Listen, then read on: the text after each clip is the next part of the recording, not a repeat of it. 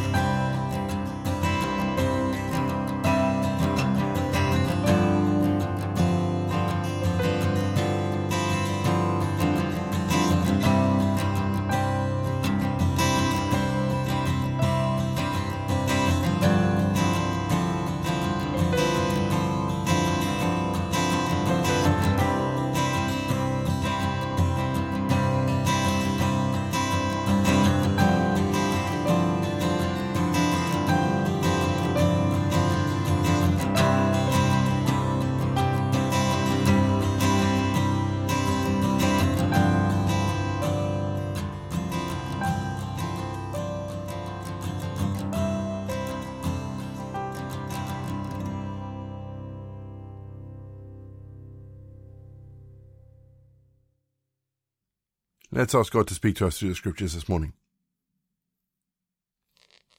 Father, we ask that you would prepare our hearts as we read scripture today. Speak to us this morning through the words of Jesus. We ask this in his name. Amen. Our Bible readings this week are taken from the New Revised Standard Version, and we're beginning with Matthew 22. Once more Jesus spoke to them in parables, saying, "The kingdom of heaven may be compared to a king who gave a wedding banquet for his son. He sent his slaves to call those who had been invited to the wedding banquet, but they would not come. Again he sent other slaves, saying, 'Tell those who have been invited, look, I have prepared my dinner, my oxen and my fat calves have been slaughtered, and everything is ready. Come to the wedding banquet.' But they made light of it and went away, one to his farm, another to his business, while the rest seized his slaves, mistreated them, and killed them. The king was enraged. He sent his troops, destroyed those murderers, and burnt their city. Then he said to his slaves, 'The wedding is ready, but those invited were not worthy. Go therefore into the main streets and invite everyone you find to the wedding banquet.' Those slaves went out into the streets and gathered all whom they found, both good and bad. So the wedding hall was filled with guests. But when the king came in to see the guests, he noticed a man there who was not wearing a wedding robe, and he said to them, 'Friend, how did you get in here without a wedding robe?' And he was speechless. Then the king said to the attendants, 'Bind him hand and foot and throw him into the outer darkness, where there will be weeping and gnashing of teeth. For many are called, but few are chosen.' Then the Pharisees went and plotted to entrap him in what he said. So they sent their disciples to him along with the Herodians, saying, 'Teacher, we know that you are secure and teach the way of God in accordance with truth, and show deference to no one, for you do not regard people with partiality. Tell us then, what do you think? Is it lawful to pay taxes to the emperor or not?' But Jesus, aware of their malice, said, 'Why are you putting me to the test, you hypocrites? Show me the coin used for the tax.' And they brought him a denarius. Then he said to them, 'Whose head is on this? And whose title?' They answered, 'The emperor's.' Then he gave it to them, saying, 'Therefore give to the emperor the things that are the emperor's, and to God the things that are God's.' When they heard this, they were amazed, and they left him and went away. The same day some Sadducees came to him, saying that there was no resurrection, and they asked him her question, saying, 'Teacher, Moses says if a man dies childless, his brother will marry the widow, and raise up children for his brother. Now there were 7 brothers among us. The first married and died childless, leaving a widow to his brother. The second did the same, and also the third, down to the 7th. Last of all, the woman herself died. In the resurrection, whose wife of the 7 will she be? For all of them had married her.' Jesus answered them, 'You are wrong, because you know neither the Scriptures nor the power of God. For in the resurrection they neither marry nor are given in marriage, but are like angels in heaven. And as for the resurrection of the dead, have you not read what was said to you by God? I am the God of Abraham, the God of Isaac, and the God of Jacob. He is not the God of the dead, but of the living.' And when the crowd heard it, they were astounded at his teaching. When the Pharisees heard that he had silenced the Sadducees, they gathered together. And one of them, a lawyer, asked him a question to test him. 'Teacher, which commandment in the law is the greatest?' He said to him, 'You shall love the Lord your God with all your heart, and all your soul, and with all your mind. This is the greatest and first commandment. And the second is like it, you shall love your neighbor as yourselves. On these 2 commandments hang all the law and the prophets.' Now while the Pharisees were gathered together, Jesus asked them this question, 'What do you think of the Messiah? Whose son is he?' They said to him, 'The son of David.' He said to them, 'How is it then that David by the Spirit calls him Lord, saying, The Lord said to my Lord, Sit at my right hand until I put your enemies under your feet? If David thus calls him Lord, how can he be his son?' No one was able to give him an answer, nor from that day did anyone dare to ask him any more questions. We're going to have our second piece of music just to give us some time to think about the bits of scripture that have caught our attention, and then after music we'll say our prayers for the day.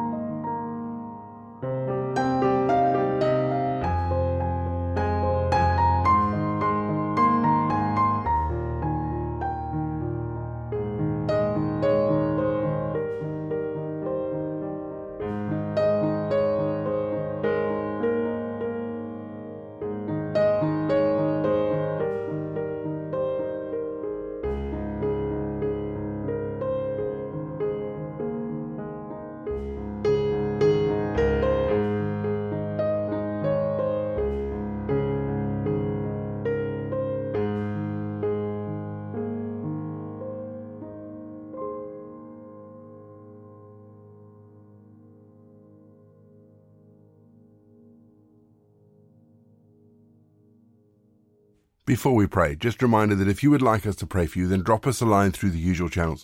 Facebook, Instagram, Twitter, email, our new voicemail service. They're all in the show notes, so check the show notes for the contact details, click the links, and they'll take you to wherever you need to go. But let's pray, shall we? Merciful God, our thoughts and deeds too often do not reflect the grace you've shown us. Our speech and actions too often do not proclaim your salvation. Forgive us, Father, for the sins that we bear both as individuals and as your church. Jesus, Son of David, have mercy on us. O Teacher, let us see again. Give us the courage to take heart in your grace. Give us the strength to get up. Give us the wisdom to hear your calling. Jesus, Son of David, have mercy on us. We say together the prayer that Jesus taught his disciples. Our Father in heaven, hallowed be your name. Your kingdom come, your will be done, on earth as it is in heaven. Give us today our daily bread. Forgive us our sins, as we forgive those who sin against us. Lead us not into temptation, but deliver us from evil. For the kingdom, the power, and the glory are yours, now and forever. Amen. The grace of our Lord Jesus Christ, the love of God, and the fellowship of the Holy Spirit be with us and remain with us now and forevermore. Go in peace to love and serve the Lord. You've been listening to Walking the Way. All the details can be found in the show notes, including the scripture passages and credits for the prayers. If you want to partner with Walking the Way, please head to www.givesendgo.com/Walking the Way. And for more information, head to rayborrett.co.uk. You can find me on Twitter, Facebook, and Instagram. My name is Ray, and so until next time, I'll be here waiting as we continue Walking the Way.